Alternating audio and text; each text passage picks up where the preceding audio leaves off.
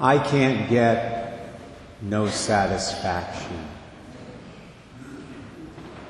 If you were around in 1965, listened to your AM radio on a regular basis like I did as an 8-year-old, then you know exactly what that is. It's a line from an old Rolling Stones song that made it to #1 that year. I can't get no satisfaction. I can't get no satisfaction, 'cause I try, and I try, and I try, and I try. I can't get no. Just be glad I didn't try to sing that. Spared you an extra Lenten penance today. Now, there are very few times when I will look to the Rolling Stones for spiritual insight. But this is one of those rare occasions. Mick Jagger and Keith Richards are definitely not my philosophers of choice, but I really believe they're on to something here. Because the fact of the matter is, I can't get no satisfaction in this life, and neither can you. Here I mean perfect satisfaction, perfect fulfillment, perfect happiness, which I think was what Jagger and Richards were getting at when they wrote those lyrics. Of course, in one way or another, many of us do try and try and try and try to attain perfect satisfaction during our time on this earth. But when we do that, we always end up falling short of the goal. And we always will on this side of the grave. The perfect will come only when the words of today's first reading are fulfilled for us, when the Lord opens our grave, so to speak, and gives us eternal life in the resurrection of the dead. That's reality. That's the truth. The problem comes when we either consciously or unconsciously fail to accept this truth and conduct our lives as if we can find perfect satisfaction here. That's a problem because it can not only lead us into serious sin, it can also lead us to experience incredible frustration.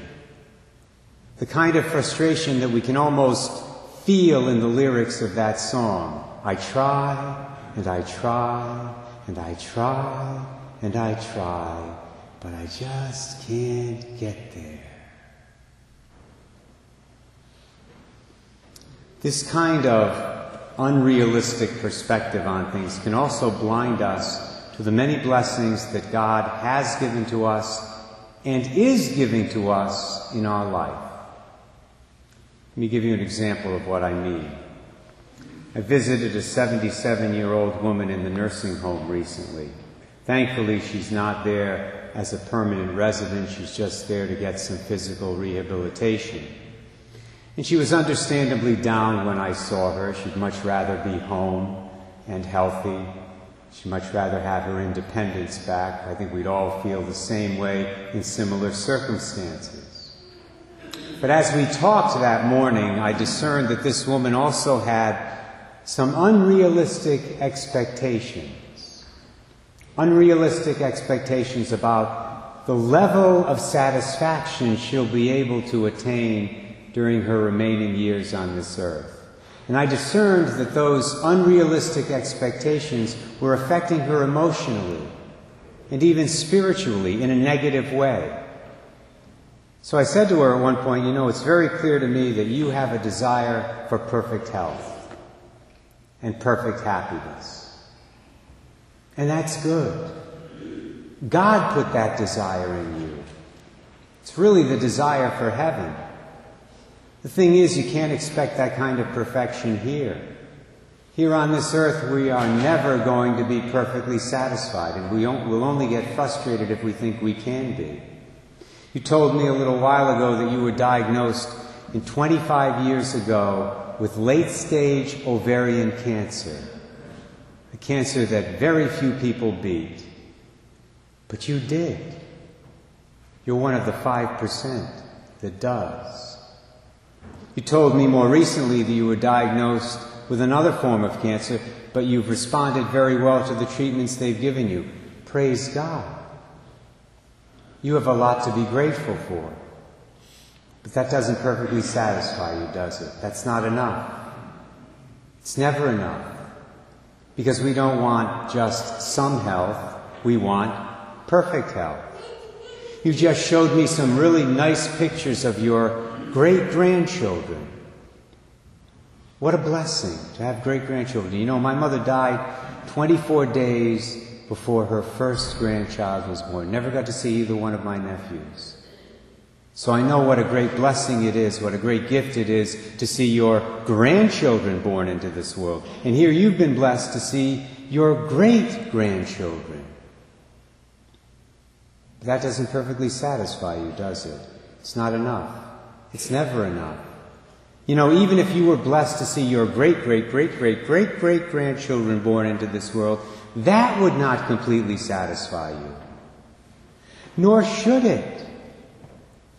This world wasn't made to perfectly satisfy us.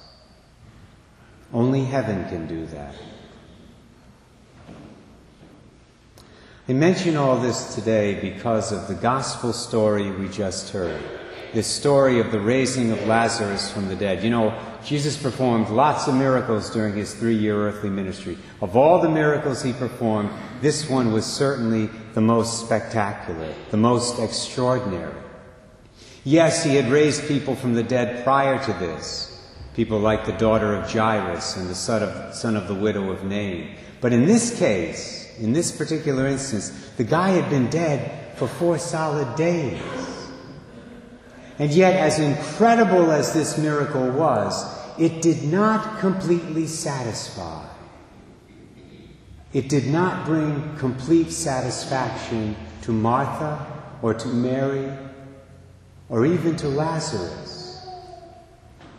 That's because this resurrection was only temporary. Yes, Lazarus was raised from the dead. Yes, he walked out of the tomb at the command of Jesus after being in the grave for the better part of a week. But lest we forget, Jesus brought Lazarus back to this life, this earthly life, this imperfect life, this temporal, mortal existence. Consequently, Lazarus knew that he was eventually going to have to die again. He knew that even as he was walking out of the tomb. Maybe I should say shuffling out of the tomb. That's probably all he could do, wrapped up as he was. Martha knew that too, that she'd eventually lose her brother again. So did Mary. So did everyone else who was there that day. So as happy as they all must have been, they were definitely not perfectly satisfied. But now they are. At least Martha and Mary and Lazarus are. They're saints. They're perfectly satisfied because they're now sharing fully in the resurrection of Jesus Christ. The resurrection to eternal life that was prefigured, foreshadowed in this miracle of the raising of Lazarus from the dead. So the bottom line is this, my brothers and sisters, and I'll conclude with this thought. Don't try to get on earth what you can only get in heaven. That's the Lord's message to us today at this Mass. Do not try to get here on earth what you can only get in heaven. If we keep in mind the fact that perfect satisfaction is for heaven only, if we do that, chances are we will keep things in perspective here on this earth, and we'll make the effort to stay on the narrow road that leads to heaven, that leads to God's eternal kingdom. If, on the other hand, we try to find our ultimate satisfaction here in this life, in all likelihood, we will find ourselves singing along, so to speak, with the Rolling Stones. And that, in this case at least, is not a happy song to sing.